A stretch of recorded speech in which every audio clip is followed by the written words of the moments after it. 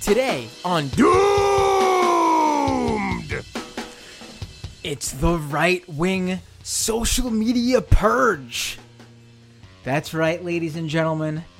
This week, it was very reminiscent of that summer day back 2 years ago when suddenly every tech company, well, at least every major tech company, decided that we didn't want Alex Jones on our platform anymore, of course, after hosting him for many, many years. But this time around, it was white nationalist here, white nationalist there, a Boogaloo movement there, a Boogaloo movement here, and of course, the Trump campaign itself.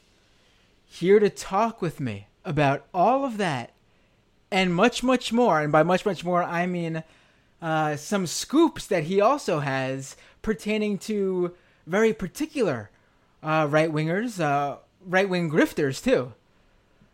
Jared Holt of Matt Pinter. Whoa. Let me finish introducing you. Hold on, let me pull you up here. First of all, we're not even on the screen yet. Here we go.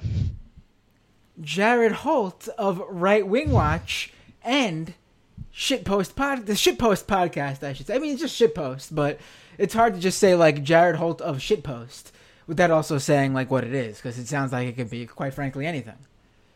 Right. Yeah. Sorry I jumped the gun there. We've done so many shows together at this point. I think I just assumed the role of a co-host and blurted in. Right. You just feel Thanks for having me again, man. You just feel at home here. I love it. I am. Me and the Doomed Gang. What's up, folks? Right. There's now a clicking sound. Oh, it's gone. Weird. If you haven't noticed, I mean, again, podcast listeners aren't going to realize anything, but for the live stream listeners, a little bit late today because of some technical issues. Simple things sometimes are very hard to do. But that being said, Jared, it's great to have you here. Let's get right to it. Let's do it. Let's dive right in. I was going to bring the puppy on stream for a little bit, but he is, I think he needs to spend some time with his mom for a second and wear down for a little bit before he pays a visit. Right. Well, we'll see him later maybe. How about that? Yeah. We'll see. If he starts to get a little bit tired and starts behaving a little better, we'll have him on. And, he's got a lot of thoughts about all these right-wing hacks too. It's really amazing how quick they learn. Right. Now, Jared, the big story this week that everyone's talking about, let's get right to this. YouTubers Jeffree Star and Shane Dawson are now officially canceled. That's the big news. I don't know who either of those people are. I'm so insulated in my own shit that I have no idea. You sort of ruined my joke where I was going to go, this is the big news, but we're not here to talk about that. But anyway. On to other things. No, what's her face? Kellyanne Conway's daughter is apparently a left-wing TikTok star. I have to look further into that to find out just how left-wing we're talking about. If we're just talking like shitlib or true or Comrade Conway. I'm just picturing that okay boomer video, but it's just okay Mueller. Okay. Oh my! I mean, from just seeing, from vaguely browsing it, I saw that apparently she is a LGBTQ supporter, Black Lives Matter promoter on TikTok. So it's already she's not only more normal than her mom, but also more normal than her dad. So, but let me look more into this before I'm heralding the next blue wave emoji Twitter account. Right. Hashtag the resistance. So Jared, you work as a reporter for a wonderful organization called Right Wing Watch, and obviously working as a reporter at a organization called Right Wing Watch, as everyone who listens to the show knows by now, you cover the right. And yeah, it's weird. Today, just today, somebody asked me yet again why I don't cover Joy Ann Reid's old blog posts. And I, just have to remind them what the name of the I mean, the outlet is. to be honest, I get what you're saying, but I think those blog posts might, if you read them, they might classify as right wing. So you might have to get on top of that eventually. Yeah, I always get stuck on that, man. Like like where the lines are. But there's been good reporters who have already reported that story into the ground. Right. And everyone should read it before they decide to become a Joy Reid superfan. Right. But that's a different conversation, different day. Yeah, definitely. But the conversation for today is, well, let's start in chronological order. The week starts with Reddit announcing that it was banning a number of subreddits that it said spread hate speech, and it has new hate speech policies that it also rolled out at the same time. It banned the Soy Boys subreddit. It banned I believe another one was the New Right subreddit. It banned the Cumtown subreddit. Oh, savage. And it banned 2 subreddits that it actually went out of its way to discuss in its announcement of this new policy and the banned subreddits. And those 2 subreddits that they used as their example was the Donald and the Chapo Trap House subreddit. 2 subreddits that are completely the same with no difference at all. Right.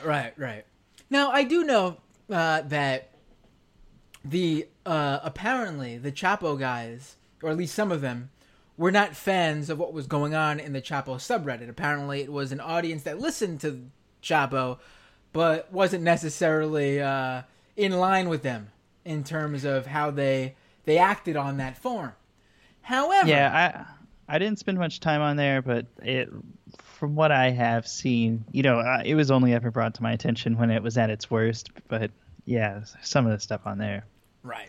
I will say though that I've been defending the subreddit for a very important reason, and the fact of the matter is that every 6 or 7 months I would happen upon that subreddit, and I would see someone recommending my show. So, for all intents and purposes, the subreddit was good. So, just to get that out there. I don't know what else happened on there. I do know my name was brought up, probably many times, not in a good way, but it was also brought up in a positive way, which I saw. So, endorsement from me. It's a low bar, Matt. But anyway, no matter what terrible shit was happening on the Chapo subreddit, the idea that Reddit would, in their announcement, equate the two was just ridiculous to me. And let's put this full out there, because I don't want people all of a sudden thinking like, oh, that's funny. This all of a sudden rolling out my free speech is being censored because of a social media ban. Interesting. No. Reddit is fully within their right to ban the Chapo Trap House subreddit. So long, Chapo Trap House subreddit. I don't care.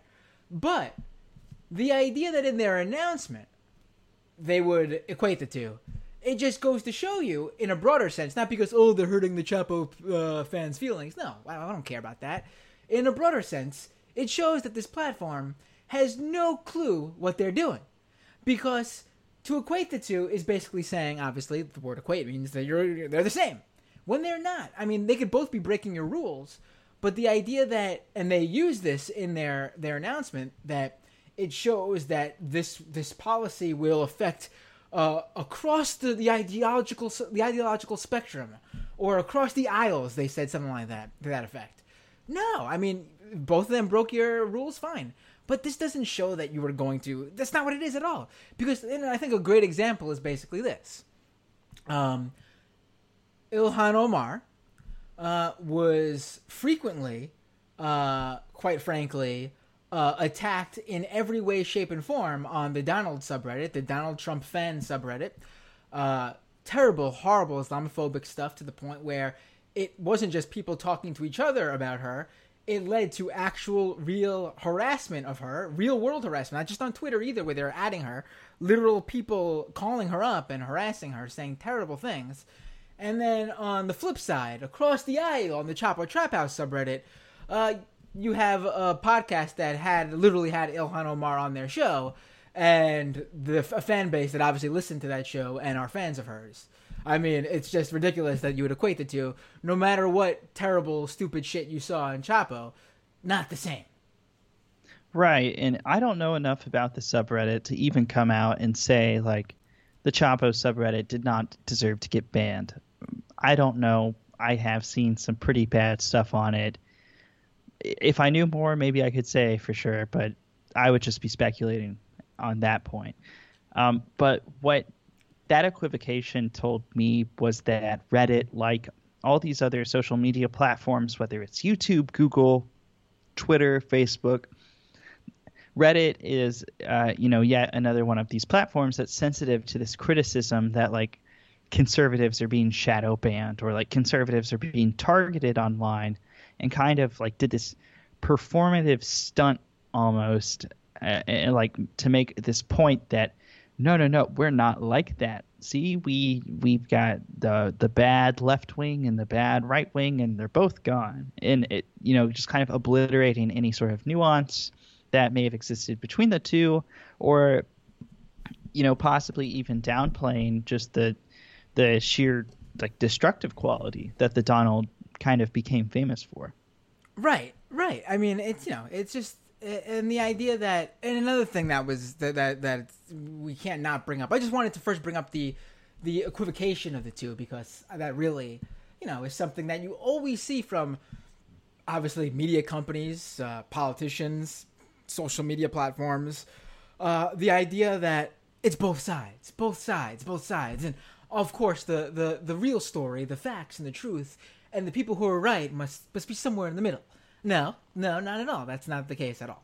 But another thing that is impossible to not point out is they took this action against the Donald subreddit after the subreddit was already in a state of what Reddit calls quarantine, where basically no one's posting on there anymore. In fact, I think the most recent post on there was somewhere like 7-8 months old. So they basically made a big, they flaunted the fact that they shut down an already dead forum. Yeah, so I believe Chapo Trap House subreddit was also quarantined, meaning that people can post to the subreddit, but that nothing from the subreddit like leaves the subreddit. Basically, unless you like go seek out the exact subreddit page, or you're already subscribed to it or something, like you won't see this content. But the Donald was kind of like notorious for also kind of just like flaunting Reddit rules for the longest time, and I think maybe up until the day it got deactivated, there was no downvote button on the Donald, only upvote buttons, and their users would just brigade the Reddit algorithm to try to get pro-Trump stuff into the front page. So there's some very clear platform manipulation happening too that Reddit, really dragged its feet on for, I guess, more than 4 years at this point. Right. I mean, 4 years is even being generous. Reddit's the original platform for all these terrible online trolls and the people who were ironic racism and all these other right wing factions. Fuck, you could basically say that Reddit is actually the ground zero for all this shit. If you really want to trace at least the modern online reactionary movement, it all traces back to the men's rights movement, which was huge on Reddit. I mean, that was their main forum.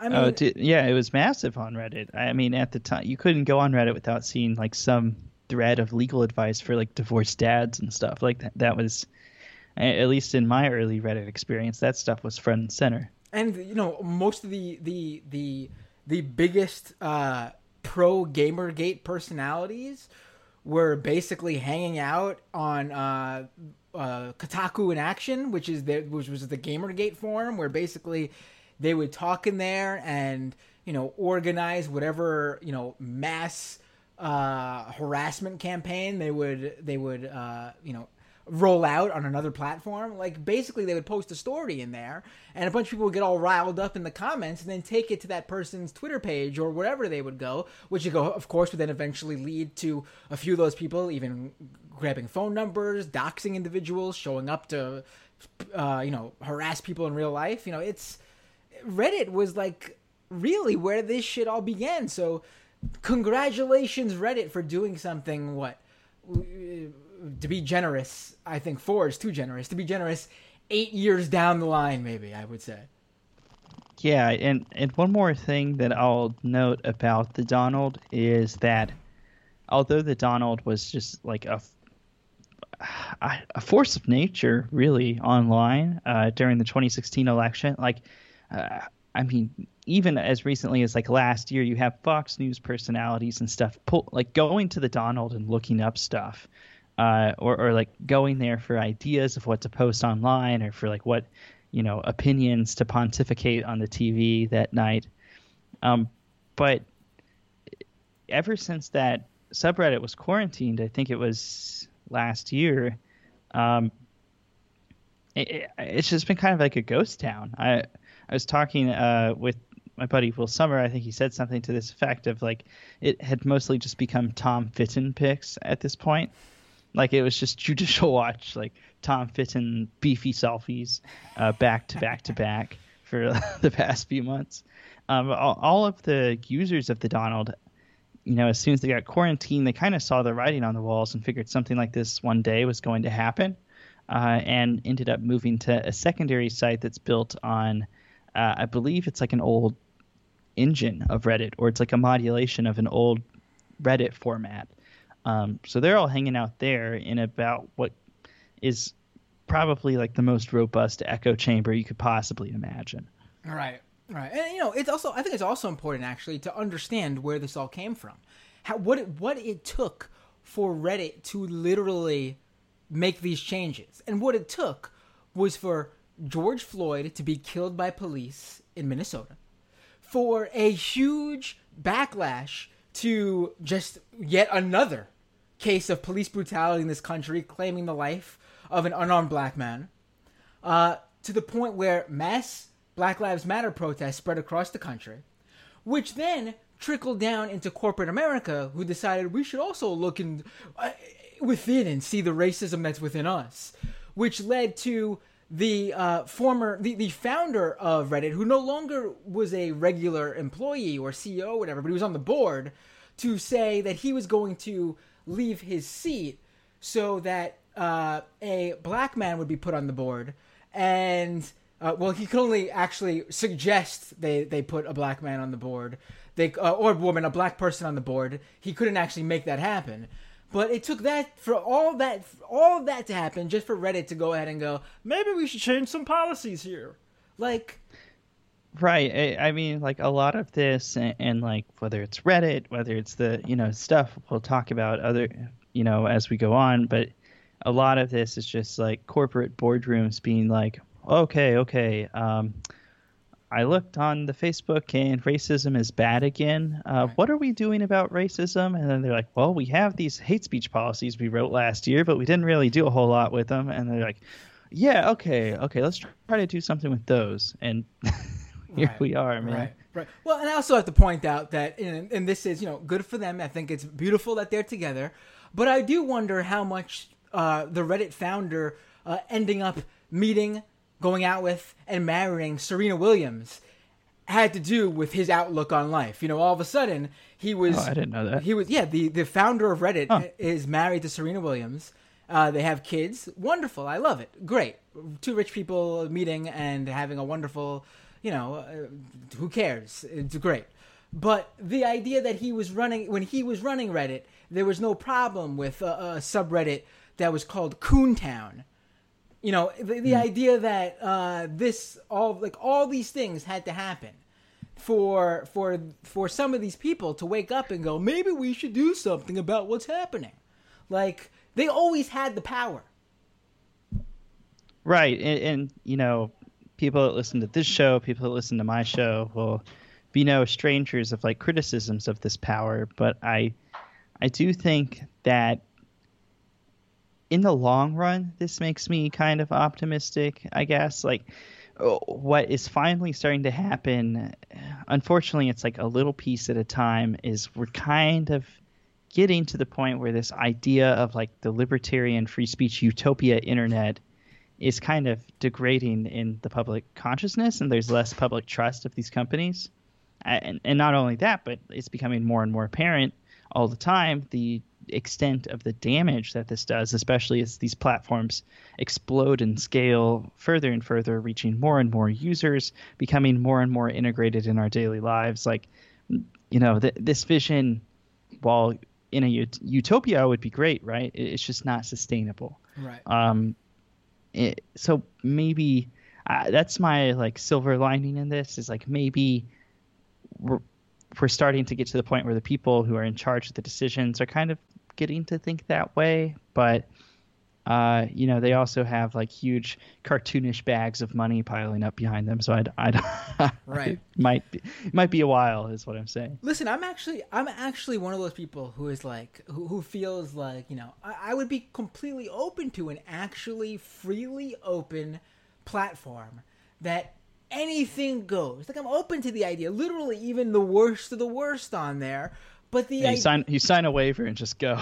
Yeah, but the thing is that you're still culpable with money you make. So, you know, if you decide that you run this platform, this free speech platform, and there are no rules, you can't all of a sudden decide that something's not good for business and ban just certain types of stuff that are bad for business, pornography and all that stuff included, that all has to be open. If you truly believe that anyone should be able to say anything, which I totally get. I mean, I would be open for that sort of platform. Then cool, no rules at all, let it happen. But that's never the case. These guys always find particular rules that, you know, like I mentioned pornography, you know, all of a sudden, like on Instagram, adult stars can't even be on there. They're not doing anything illegal. They're not doing anything wrong. They just happen to have a line of work that Facebook says is unacceptable for the Instagram platform. I mean, the idea that any of these, and then look at the recent. I mean, we should really do a whole episode on Parler for another day. But Parler is that new. Basically, it's the new Gab. So far, not as extreme as the Gab. What am I, a boomer? Calling it the Gab, like the YouTube? Not as extreme as Gab, but it could get there. I mean, it's crazy. But, so Parler basically came out with... Should I plug my Parler? Oh, my Parler's Matt Binder. You can follow me on Parler at jholtrww. Oh, cool. Also, and I don't know if I should be saying... I'm not going to say what it is, but I also am running an account that belongs to a prominent right-winger who did not grab their account and isn't on Parler, that's already racked up a few thousand subscribers. You can tell me off air. I want to check this out. Right. Yep. I mean, I'm running it as if it is this person. But what's the like? Eventually, you're going to make the flip, or what? I'm waiting to see where this goes, how big it could get, and then I'll figure out what. I'm actually just waiting for it to get banned eventually, but we'll see what happens. Who knows? Because I saw some people would create a fake account and then just get maybe 50 followers and then ruin the gimmick. Nah, this is the long. You gotta go with the long con here. You gotta keep this going. You gotta rack them up. Yeah, you gotta go for the long con and then slowly convert the Parler audience into doomed mega fans. Oh no, I'm never. It first starts out with this Matt Binder guy. He's got kind of a cool podcast, right? And just go from there, baby. Yeah. I mean, I'm not gonna say who he or she is. You wanna say it so bad? Just text it to me or something. I'm gonna, just so people can get reaction. Don't give away nothing, but I'm gonna tell you on Skype right now because this is too funny. Okay. You're gonna think it's hilarious because this is a pretty prominent person.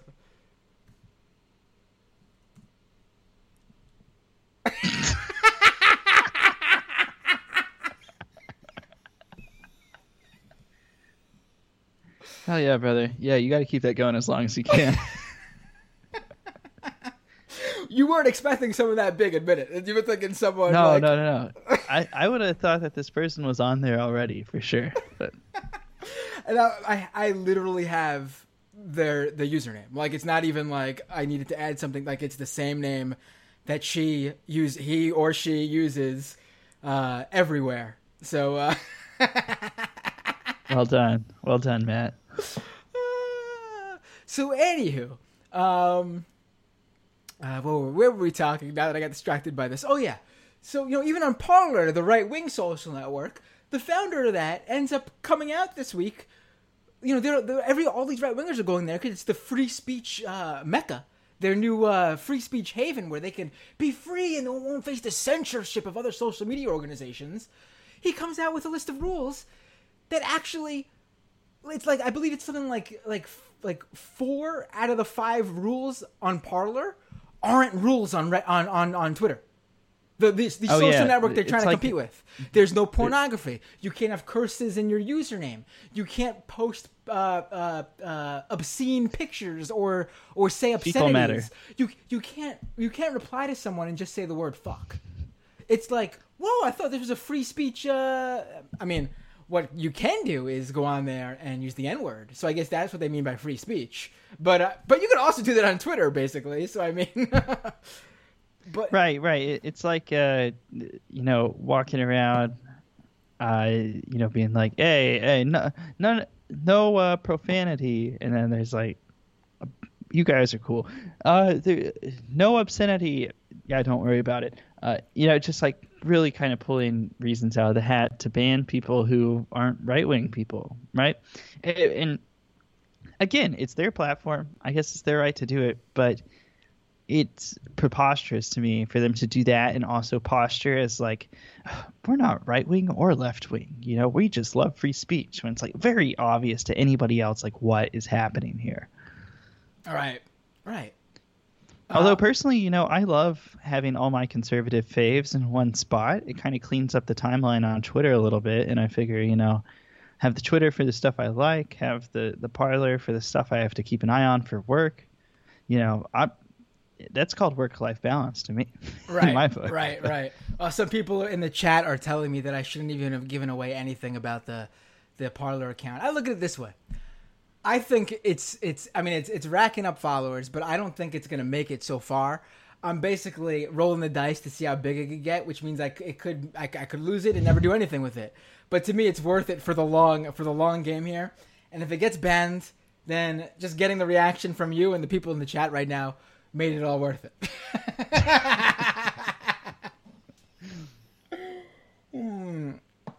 So let's move on to the next network that made news.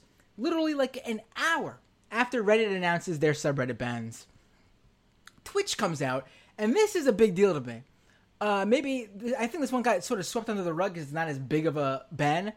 Twitch gave a 30-day suspension to the Trump campaign's official Twitch account. Now, I think people need to understand here that when we talk about all these things getting banned, like that Reddit, that Donald Trump subreddit, that wasn't connected to Trump, wasn't connected to the official campaign. Yes, they probably more than shortly went on there, but they didn't create it. They weren't running it.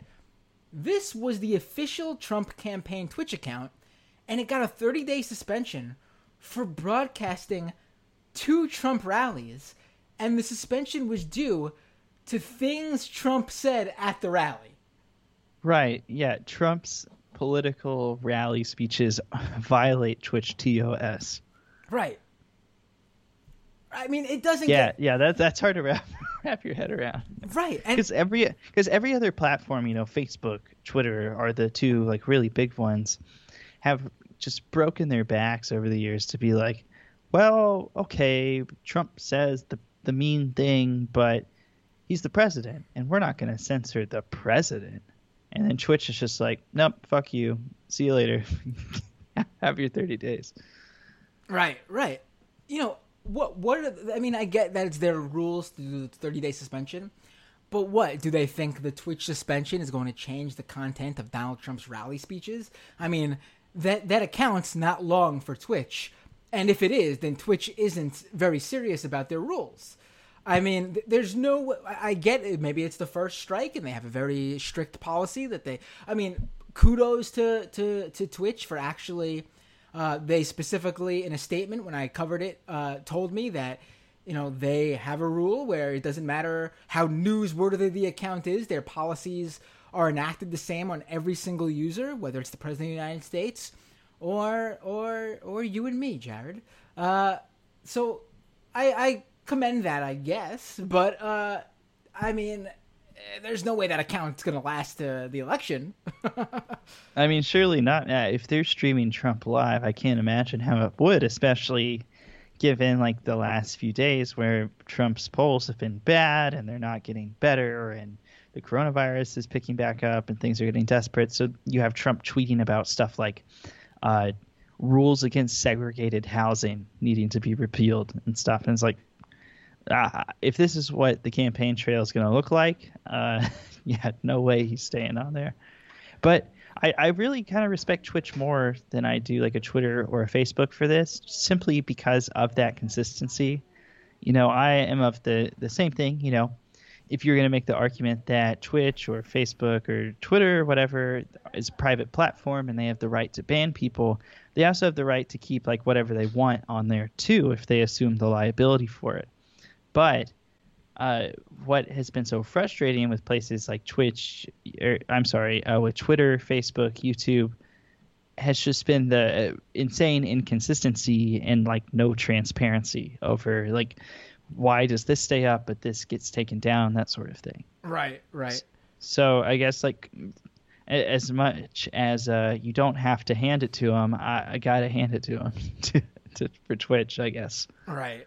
Well, I'm sorry, I'm a little bit distracted because it appears that we have a right-wing celeb in the chat. I'm guessing you retweeted my tweet, and I'm guessing he's on there and saw it, even though he's technically banned from that platform. I think this is the real Baked Alaska in the YouTube chat. Wait, for real? Yeah. Nuh-uh. I mean, I'm pretty sure. Tim, what's up, dude? You still working for Uber Eats? It's gotta be him, right? I don't know who. I don't know if he works for Uber Eats. Someone told me that in passing. I think it's the real Baked Alaska. All right. Well, now I have to go look. Why are you doing this to me? Yeah, I'm sorry, man, but yeah. Is it the real Baked Alaska? I mean, the username is Baked Alaska. It's hard to tell, right? Because on YouTube, it's really difficult because anyone could basically make their username anything, and they have this weird thing where your username is different from your channel name. I don't know, man. You just talked about doing the fake account. I would tap the brakes on this for now. All right, well, let's now get to the one that, I mean, you're the first person I saw. Well, let's talk about the platform. We're also on Periscope and Twitch, but the main platform we're on is YouTube. So you're the first person I saw tweeting out this information. Did you have some sort of insider? I would need you to relay your sources to me live on the air. As a general policy, I don't talk about sourcing, but for me, it was just like another day monitoring the far right, and I saw Stefan Molyneux being like, "Wah, I got banned on YouTube," and I was like, "Hey, that's kind of a big deal." And then I see like Richard Spencer fans being like, "Man, Richard was banned from YouTube," and I was like, "Huh," and it's just like one round in a circle. And once I figured out like more than a couple people got banned, I went hunting it down and emailed YouTube a request for comment.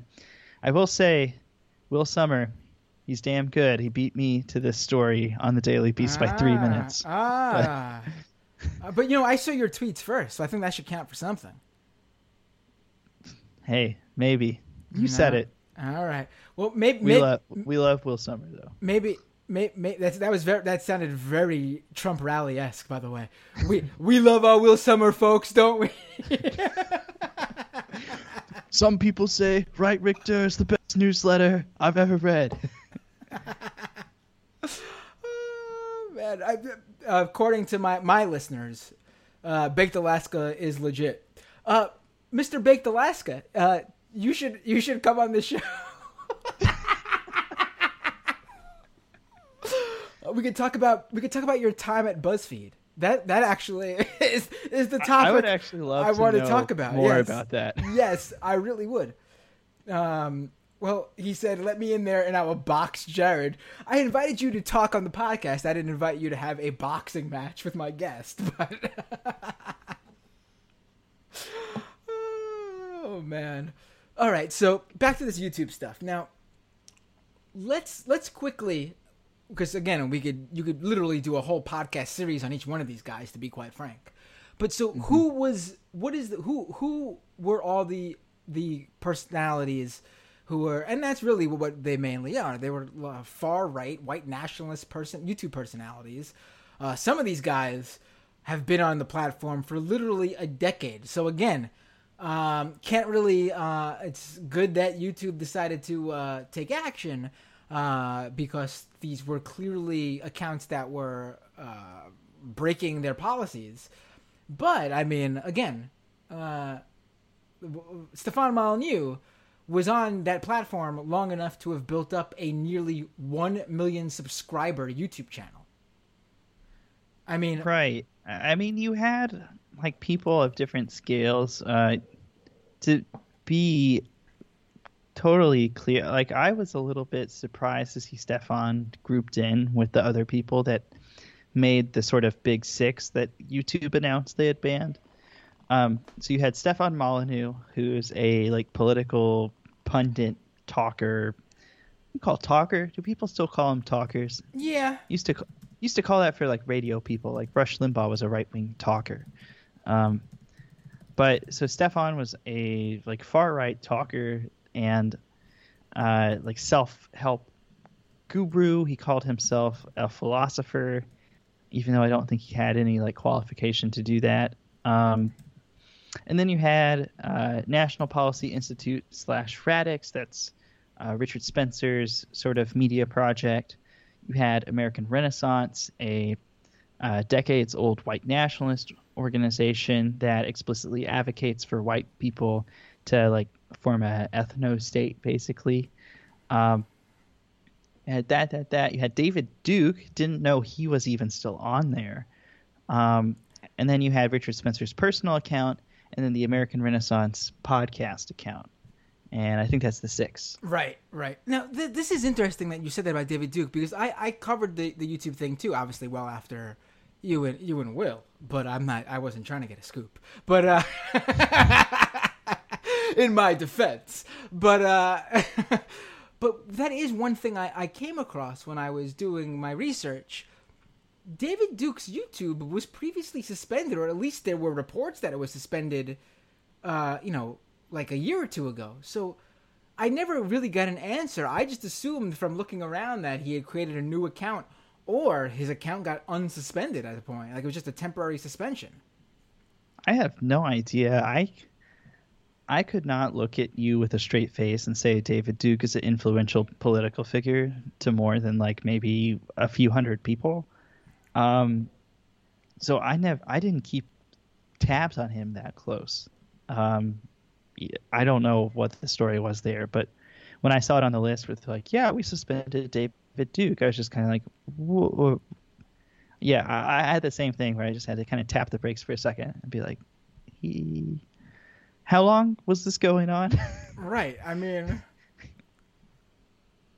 I mean, it's. Who would you say the biggest account? Like, who was the most influential one of these guys? I mean, I know, but I want to hear who you think, just in case we disagree. Oh, dude, Molyneux, no chance, dude. I mean, like it. This guy had almost 1 million followers. He was having people on his show regularly, like Mike Cernovich. I believe someone will have to check me on this. Jack Posobiec went on. Katie Hopkins. You know, it was like Free Domain Radio. His little program was like the stomping grounds for the far right. You could go there and get these huge audiences. I remember going to this like Mike Cernovich party to report on it in New York one time, and Jack Posobiec was like, "Oh, I've seen the metrics for Stefan Molyneux's videos, and he has like a 90% watch rate, which is insane on any video. Like that viewers are staying through 90% of the video before dropping out." So he not only had if that's true, he not only had a massive audience, he had a almost like religious audience. But make no mistake, Molyneux was as far right and anti-immigrant and like white nationalist sympathetic as the best of them. He went to Poland. He made this documentary saying that his trip to Poland, he's an empiricist, so it made him like, empirically believe that white nationalism wasn't bad. There's just so many different kind of statements like that. Stefan Molyneux could be, like you said, another one of these like 8-part podcast series if we were going to do it real justice. But it's hard to overstate like how much influence he had in far right YouTube. Right. Yeah. It's that's who I 100% was going to say, because that is without a doubt who and I have this clip I think I should play. Because this is a clip from 2014. And, I mean, the shit he's saying here, it's clear as day that this should not be, this is not a platform where you should go out and say this stuff, according to YouTube's own rules, even at the time. Yet somehow he always skated by. I mean, let's play this clip. Women who choose the assholes will fucking end this race. They will fucking end this human race if we don't start holding them fucking accountable. I agree with that. They are the gatekeepers, as you've said, and others have said. Yes. Look, women who choose assholes guarantee child abuse. Women who choose assholes guarantee criminality, sociopathy, politicians, all the cold-hearted jerks who run the world came out of the vaginas of women who married assholes. And I don't know how to make the world a better place without holding women accountable for choosing assholes.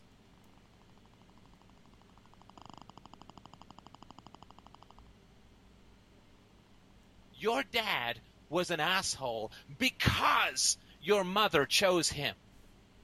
Because it works on so many women. If asshole wasn't a great reproductive strategy, it would have been gone long ago. Women keep that black bastard flame alive. They cup their hands around it. They protect it with their bodies. They keep the evil of the species going by continually choosing these guys.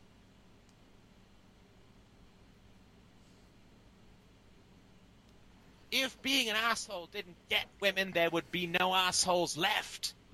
If women chose nice guys over assholes, we would have a glorious and peaceful world in one generation. Women determine the personality traits of the men because women choose who to have sex with and who to have children with and who to expose those children to. I get that you're angry at your dad, and you have every reason to be angry at your dad. Your dad is who he is fundamentally because your mother was willing to fuck him and have you. Willing and eager to fuck the monster. Stop fucking monstrous, we get a great world. Keep fucking monstrous, we get catastrophes. We get war, we get nuclear weapons, we get national debts, we get incarcerations and prison guards and all the other florid assholes who rule the world. Women worship at the feet of the devil and wonder why the world is evil. And then, you know what they say? We're victims. Poor us. And some women are, absolutely. But dear God in heaven, men will become whatever women want them to become. Because women are the gatekeepers. Men will become whatever women want them to become. Oh! So I think that if you accept that women are central to the cycle of evil in the world, then you will be able to see how it really reproduces. Evil is of matriarchal lineage. Wait for it. In the present, I'm not talking, in the Mongol horde and rapes and blah, blah, blah. Wait for it. Evil passes through the mother. It's Jewish. There you go. I mean, Whoa, what? Yeah, there you go. Because Judaism is passed through your mother. That's the rules of Judaism. If you are born to a Jewish father and a non-Jewish mother, technically, in the eyes of the Jewish faith, you're not Jewish. However, if you are born to a Jewish mother and a non-Jewish father, in the eyes of the Jewish faith, you are Jewish because it's passed through your mother. But, he had to, of course, blame the Jews at the end there. But the whole thing is insane, and obviously, this is someone who has an intense hatred for women. In fact, this particular clip I played is one that has stuck with me since I first heard it in 2014. If you look back into the Majority Report archives from when I was on the show, I did an entire segment on this particular episode, this clip, that you could find still on Sam Cedar's YouTube channel. The thing that this clip is, he literally is saying that men have no agency. Every problem in the world is because of women. And even if a man does it, it's because a woman made him do it. Because if he didn't do it, a woman wouldn't find him attractive and would deny him sex. That's literally his entire outlook for how the world works. Women control everything because they can choose if men have or do not have sex, which is insane. Also, by the way, this clip is the one I used when I was debating Paul Elam way back when. And I hinted at him that when I quoted this section from this clip, I hinted that this was actually a quote from Elliot Rodgers' manifesto. And Paul Elam said something like it was the sickest, most disgusting thing I've ever heard in my life. And then I informed him that it was actually a clip from a guy who just spoke at his men's rights conference, Stefan Molyneux. And he wasn't too pleased that I tricked him like that. Oh, man. Yeah, but I mean, the whole reason for playing that clip, right? In 2014, this was Molyneux. And it's like, for every clip like that, there's a dozen more. And people do the thing with Stefan that they used to do with Jordan Peterson when he was still rocking and rolling, saying like, well, you just haven't watched enough Stefan Molyneux. I have watched, it's got to be hundreds, if not almost thousands of hours of Stefan Molyneux to this date. And a lot of it is like that. Like, it's a very dense 1 hour episode, but then there'll be like a 10-minute slot in there that's just something like this that comes out of nowhere. And, that was okay. It's hard to know if there was really like a trigger point or something specific that made YouTube finally decide to take action here, or if it was just kind of the, timing of the opportunity. Right. Yeah. I mean, yeah. Just listen to it. It's deranged. It's crazy. It's not even like, it's not even your general misogyny or it's well beyond that. It's truly insane. I mean, it's a worldview that you couldn't even make up because it's so far out there. So you got this guy banned. You got Richard Spencer, who, by the way, interesting story about Richard Spencer. That YouTube channel that got banned. One of those dudes that was on that channel up until he got outed by his real name, I went to high school with, and I didn't even know he was one of those dudes. His name was like Josh or something like that. He was a regular on Richard Spencer's podcast, and he lives in Brooklyn, or he lived in Brooklyn. I don't know where he is now. He was in like a indie hipster band, just living amongst everyone. No one even knew that he was, who he was. But he got outed, and he basically disappeared.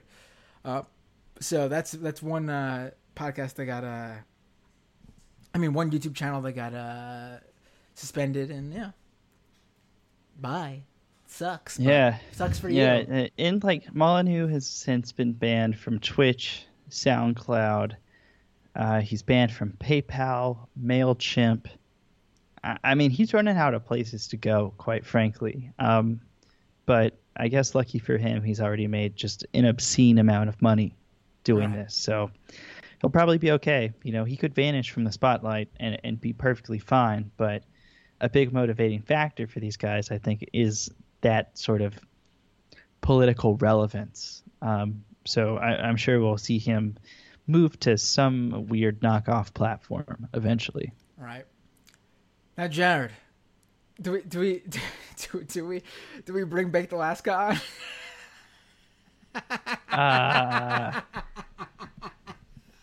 I'd rather not, man. All right. I don't think I have anything nice to say. Right. Well. Right. So let's talk about your next. It's totally within. Some people don't want to talk to you, Mr. Baked Alaska, buddy. Call in another time. I'll have you on, and we'll. You can tell me all about your time at BuzzFeed, the most relevant portion of your career.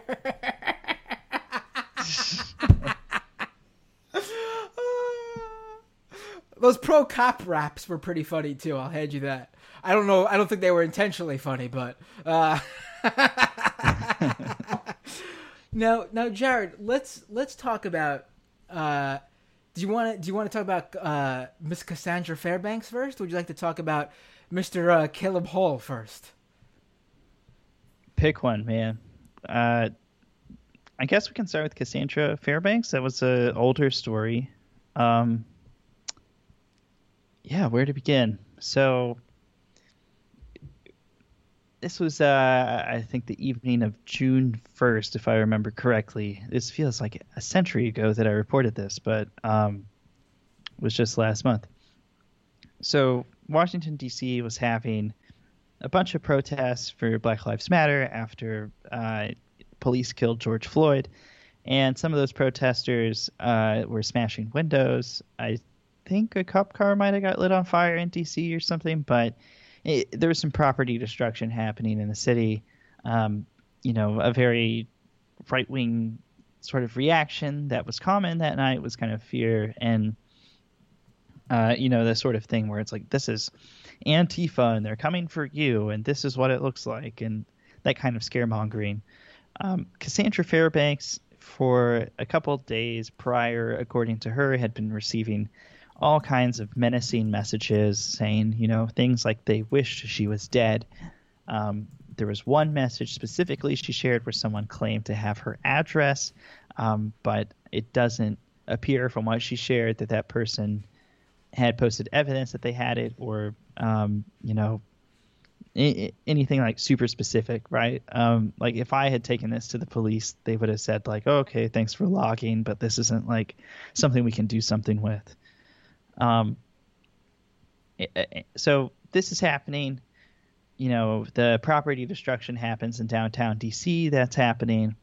And then on her block at 4 a.m, a big ass thing of fireworks goes off, and this thing's loud. It's like echoing through the neighborhood. There's sparks flying everywhere. And Cassandra Fairbanks connects the two things in her mind. I've been getting these menacing messages. These fireworks are going off. This stuff's happening in downtown DC tonight. I'm being targeted by Antifa. They're here to attack me. And what my investigation found was there really doesn't seem to be proof to back up that claim. There's plenty of proof that fireworks were set off that night.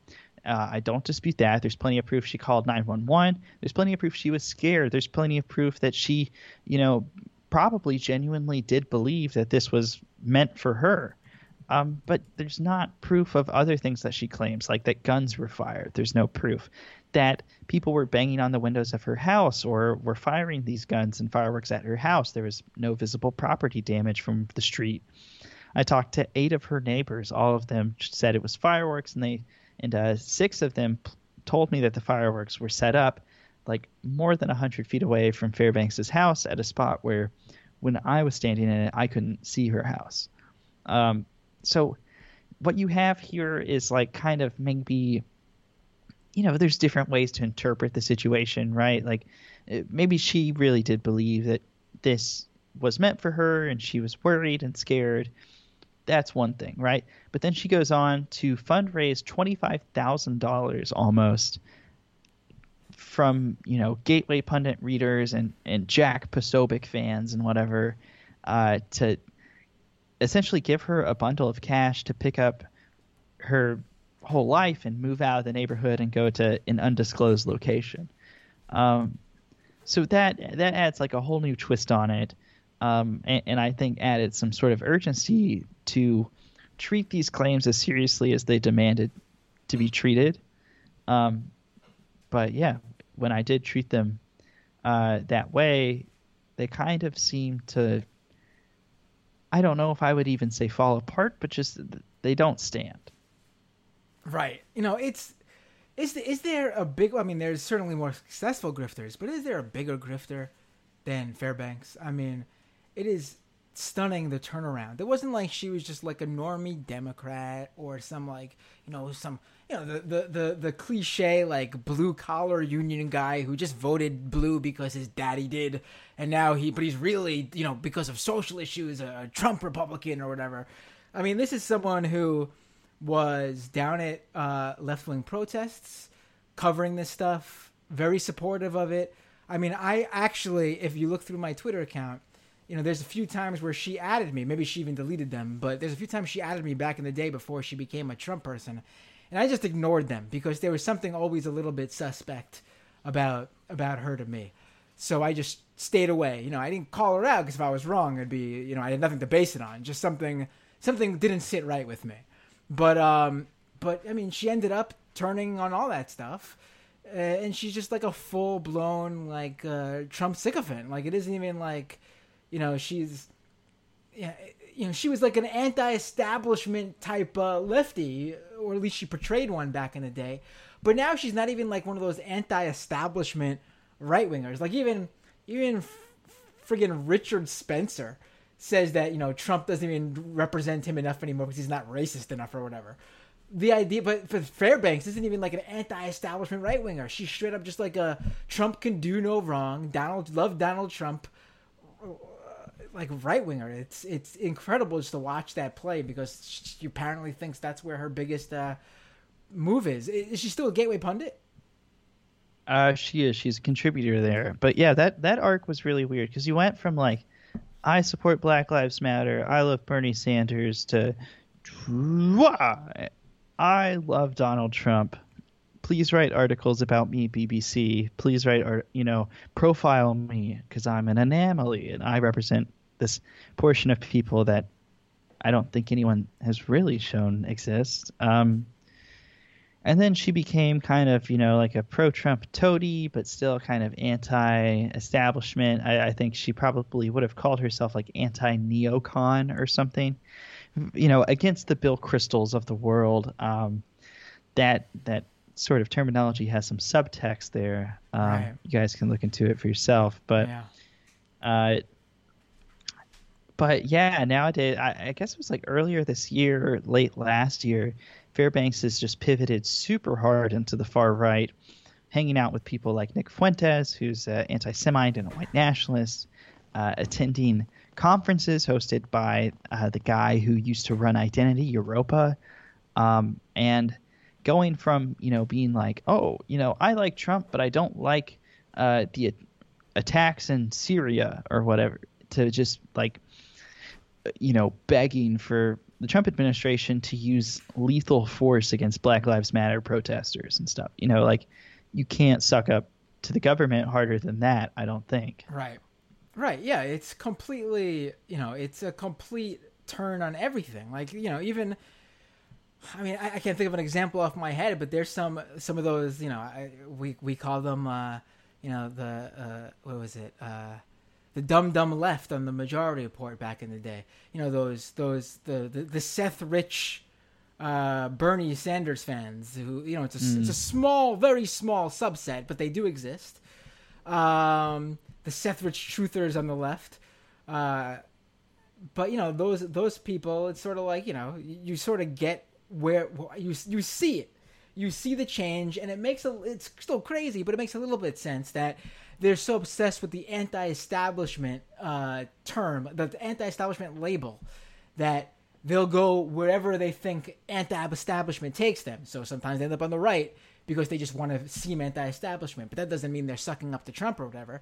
She dropped all that. It's just straight up like Trump love. Yeah, those folks never made sense to me, really, because they're like, I'm anti-establishment. Unless the establishment meets my list of demands, then we will support the establishment wholeheartedly. It's right. like, it's not a position, man. You can't just be anti-something. Like, pick some policies or something you like. I don't know, dude. It's not very smart. Right. Yeah. I think the dumb left is probably a good label for that. Right, yeah. Or some people, I think, call them the loony left. I don't know. It's a small subset. It's not like there's some big, like, organized. And then I mean organized. I think a lot of people. And there's also the Nazi adjacent people who call themselves leftists, but obviously they're not.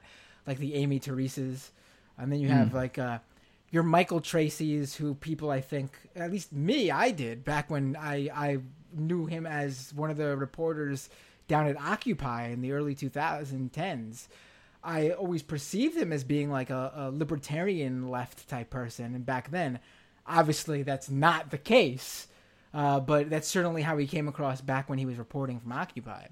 There's all sorts of weird little subgroups, but none of them is organized like the insane subsections that you see in some right-wing worlds. Which brings me to, I guess, Facebook's announcement, which, I mean, they're undergoing a huge... I forgot to bring this up before, actually. I didn't mean to pivot from Cassandra Fairbanks to this, but Facebook also did a major ban this past week where it knocked off a bunch of Boogaloo accounts from their platform. And, they didn't outright ban it, but they said that there was a network of profiles, pages, and groups that basically were part of a violent network that identified as part of the Boogaloo movement, and they gave them the boot. You have 3 of these guys were arrested in Las Vegas for trying to cause violence at a Black Lives Matter protests.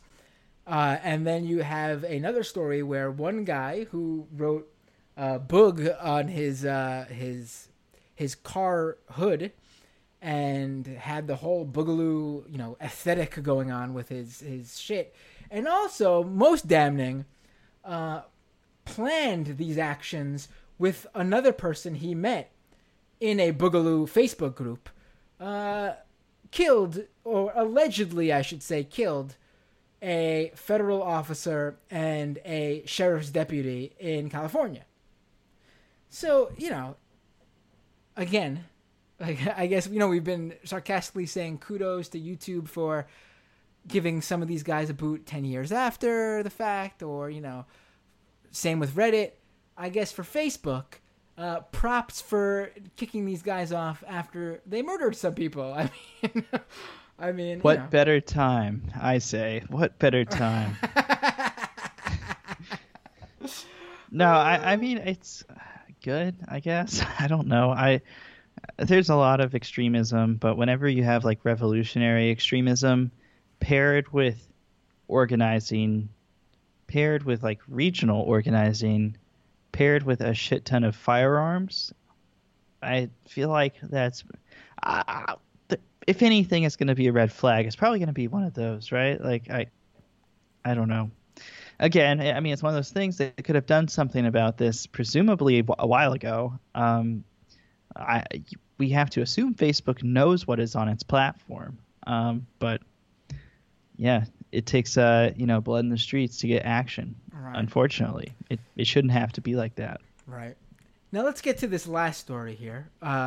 You still have a little bit of time to stick around, or were you going to stick around for Yeah. this?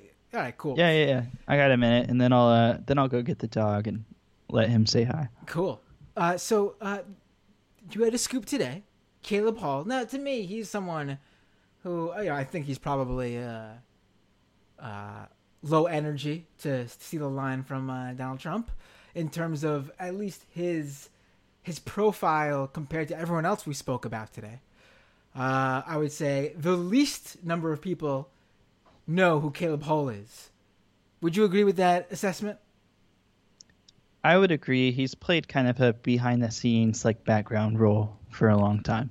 So what is his background role, though? Because I will say, I think I often get him a little bit confused, actually, with another guy who, let me use this word again, has a similar aesthetic. I think it's a guy who goes by the name Ryan Forn. He works for Daily Caller or something. Same preppy style look. Are you talking about Ryan Saavedra? I think that's who I'm talking about, yes. From Daily Wire? Daily Wire, okay, not Daily Caller. Yeah. Would you say they have a similar sort of vibe to them? Or maybe I'm confusing even them with someone else? Sorta. No, I'm confusing them with someone else then. I don't think it's a clean comparison, really, but they both kind of have existed as the viral video guys on the right. Oh, you could also say the same about Benny Johnson. I think I'm just confusing them with someone else.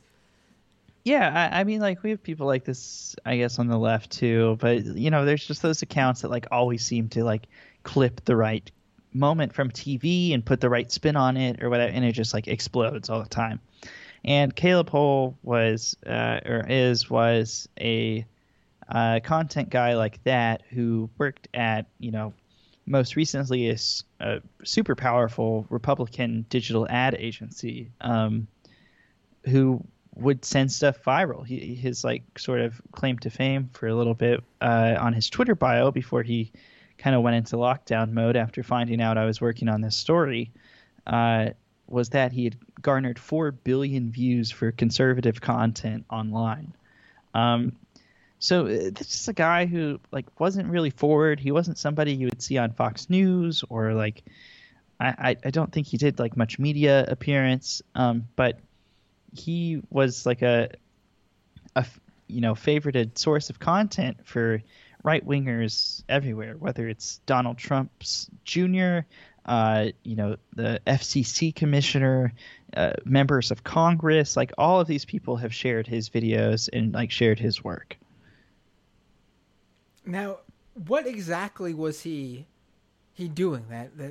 What was some of the stuff? So you found this account, right? So we were tipped off and were able to verify this account from 2014 associated with a gamer tag and a Twitch account used by Caleb Hall.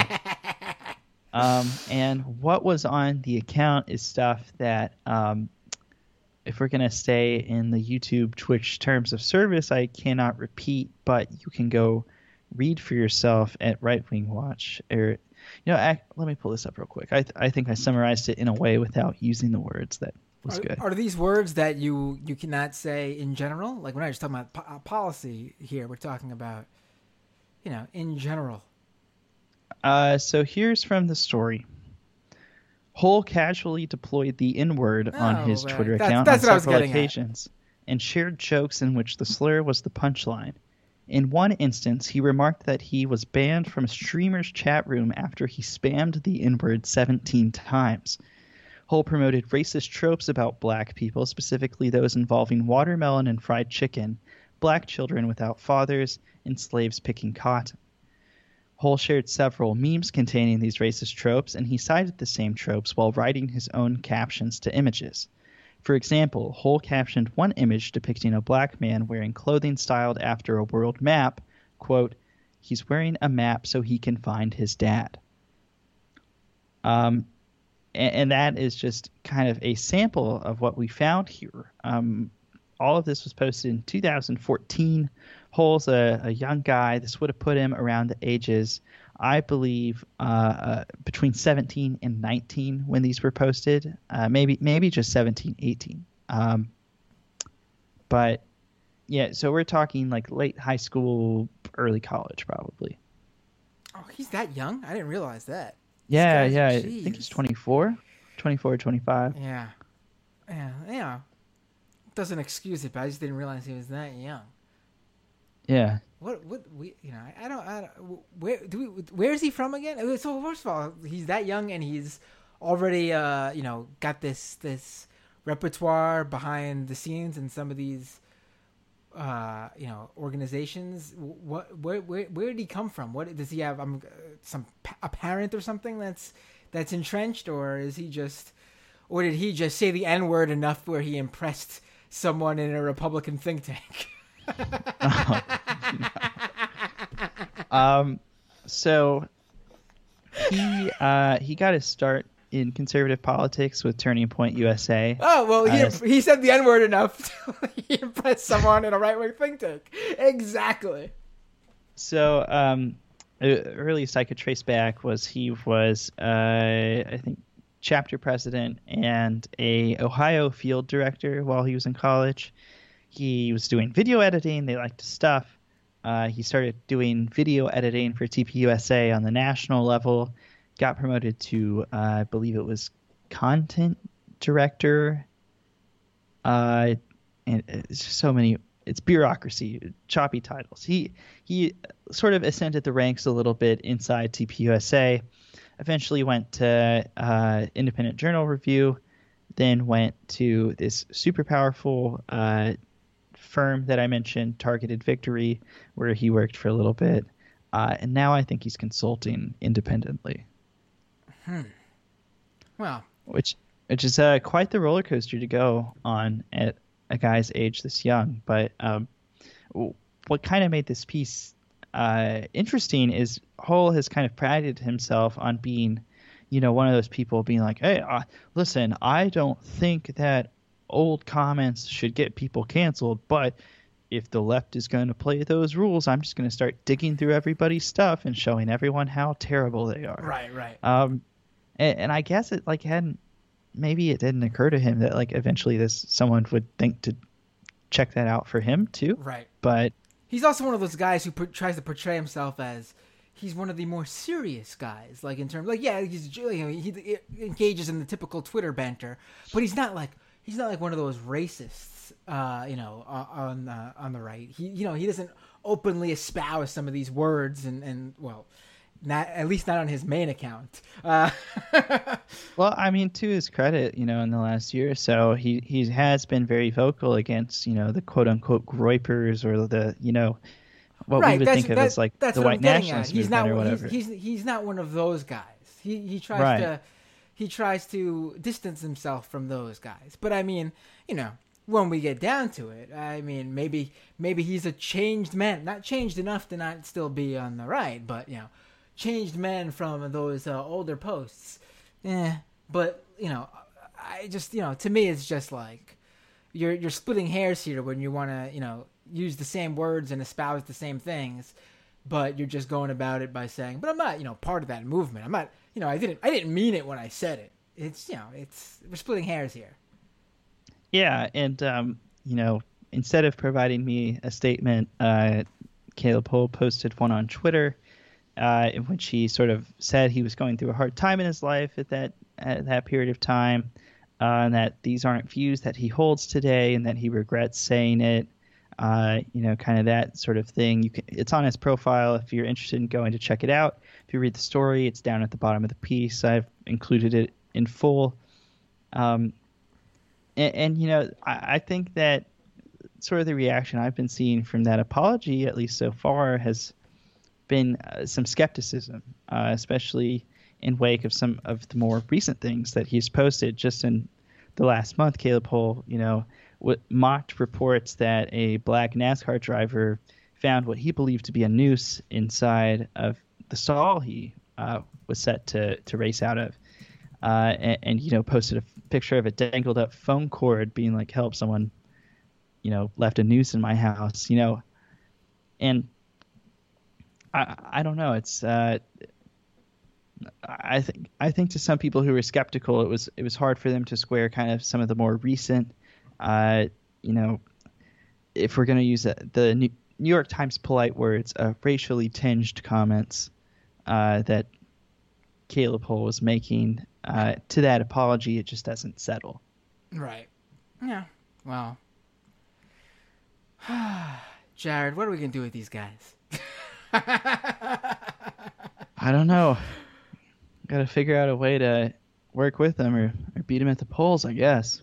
Yeah. Well, this is another one of those, like Parler. This is another one of those stories for another day.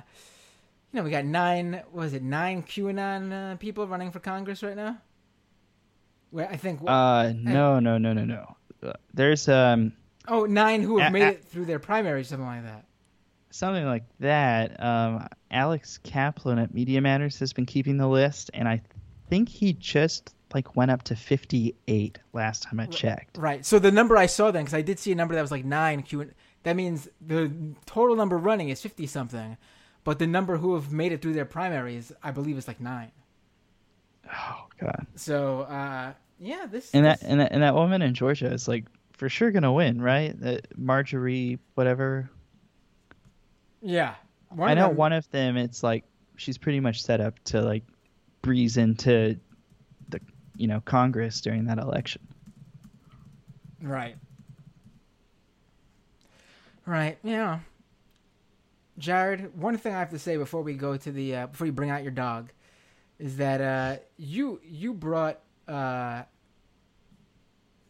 some wonderful people into my chat today.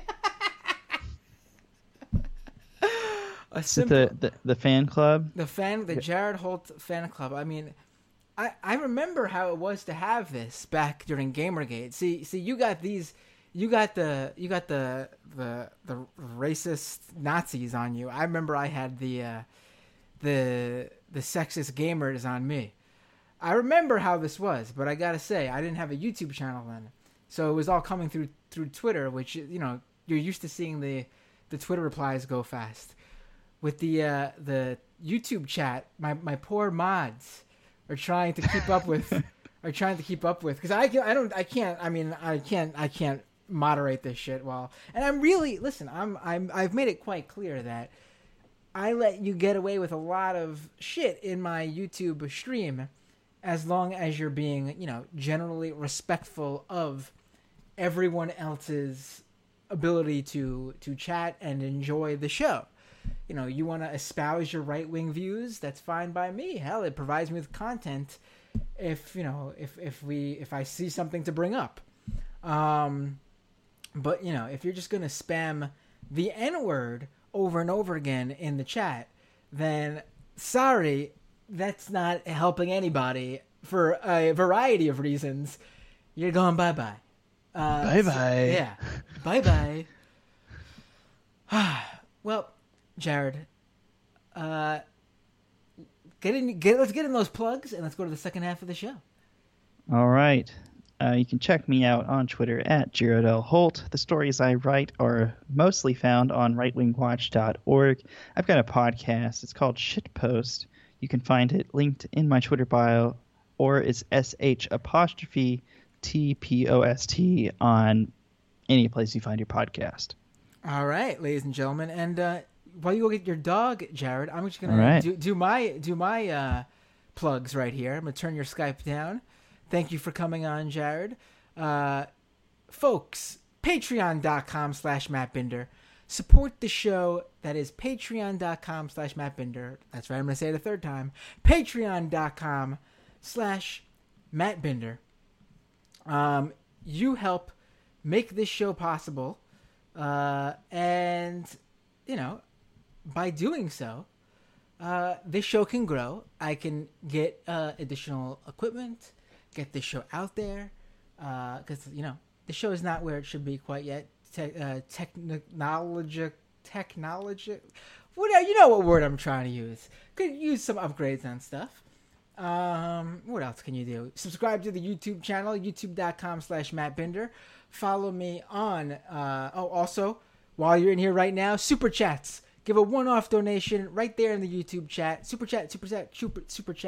A lot of comments. Not going to get to pretty much any of them because Jared's sticking around.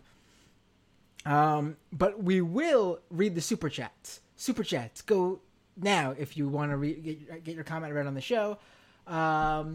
Subscribe to the YouTube channel, at Matt Binder on Twitter. Search for me on any other social media platform where I'm Matt Binder. To the right-wing buddies inside the chat right now, Parler.com. Search for me on there too, Matt Binder. Oh wait, Jared, you're not on the screen right now. You're back. There's the puppy. What else? Doomedpod.com for the podcast. Leave an iTunes review, Google Play review. And quickly, let me read the wonderful patrons who make this show possible. And then Jared will be, you guys can listen to the patrons as I read the patrons' names as I read them while just gazing at the beauty that is Jared's puppy. What's his name, Jared? Oh, wait. It's Pierre. What is his name again? Pierre. Hi, Pierre. How are you? He's doing pretty good. He's trying to lick me apart one little brush tip. I don't think he's going to last very long. We had just put him down to sleep, so I'm going to have to go put him back here in a second. And what kind of dog is he, Jared? He's a Pomeranian. Ah, what a cool... I knew a Pomeranian who was a very feisty puppy. He acts like a human child, doesn't he? He really does, yeah. Yeah, I don't think I could ever do a small dog again. We had medium-sized dogs, big dogs, small dogs. I don't think I could do the small dogs again. They just act so different from dogs of other sizes. You just can't leave them alone without them acting like you're leaving literally a toddler alone. Yeah, that's true. All right. He's a sweetheart though, little genius. Is that his? Is that his nickname, or you just called him that? I just called him that. All right, I'm gonna go put him back. He's got to rest. All right, cool. And then you'll be, and then we'll probably go to the second half the second you get back. All right, sounds good. Right. Abigail T, Alan B, Andrew C, Andrew H, Angela, Ari R, Baka, Ben, Benji, Bobby M, Brian S, Brosnan, Champagne Kami, Chris F, Christine H, Cindy G, Colin R, Connor R, CTA, Cul-de-sac, Cyber, Snowstorm, D, Dan K, Dank Uger, Dave K, David Z, Daya, Douglas V, Dragon Slayer, Earth Q, Eugene B, Fraz K, Free Hat, FTW, Graham C, Greywind, Greg D with 2 G's, Grim, Hitesh, Igor, In Our Words, Jack D, Jacob W, Jameson Test, Janelle A, Jasmine H, Jeremy M, JLS, John B, John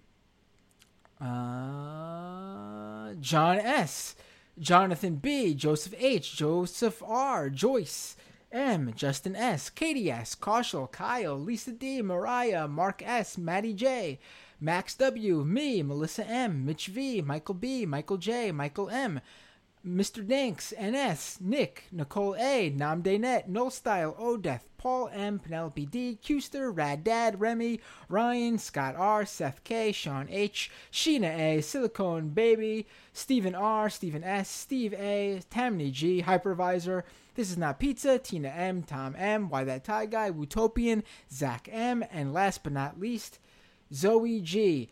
We are now going to the second half of the show, members only, patron only. If you're watching the live stream, you could stick around. But to everyone else, patreon.com/MattBinder. Otherwise, see you all next time on Doomed.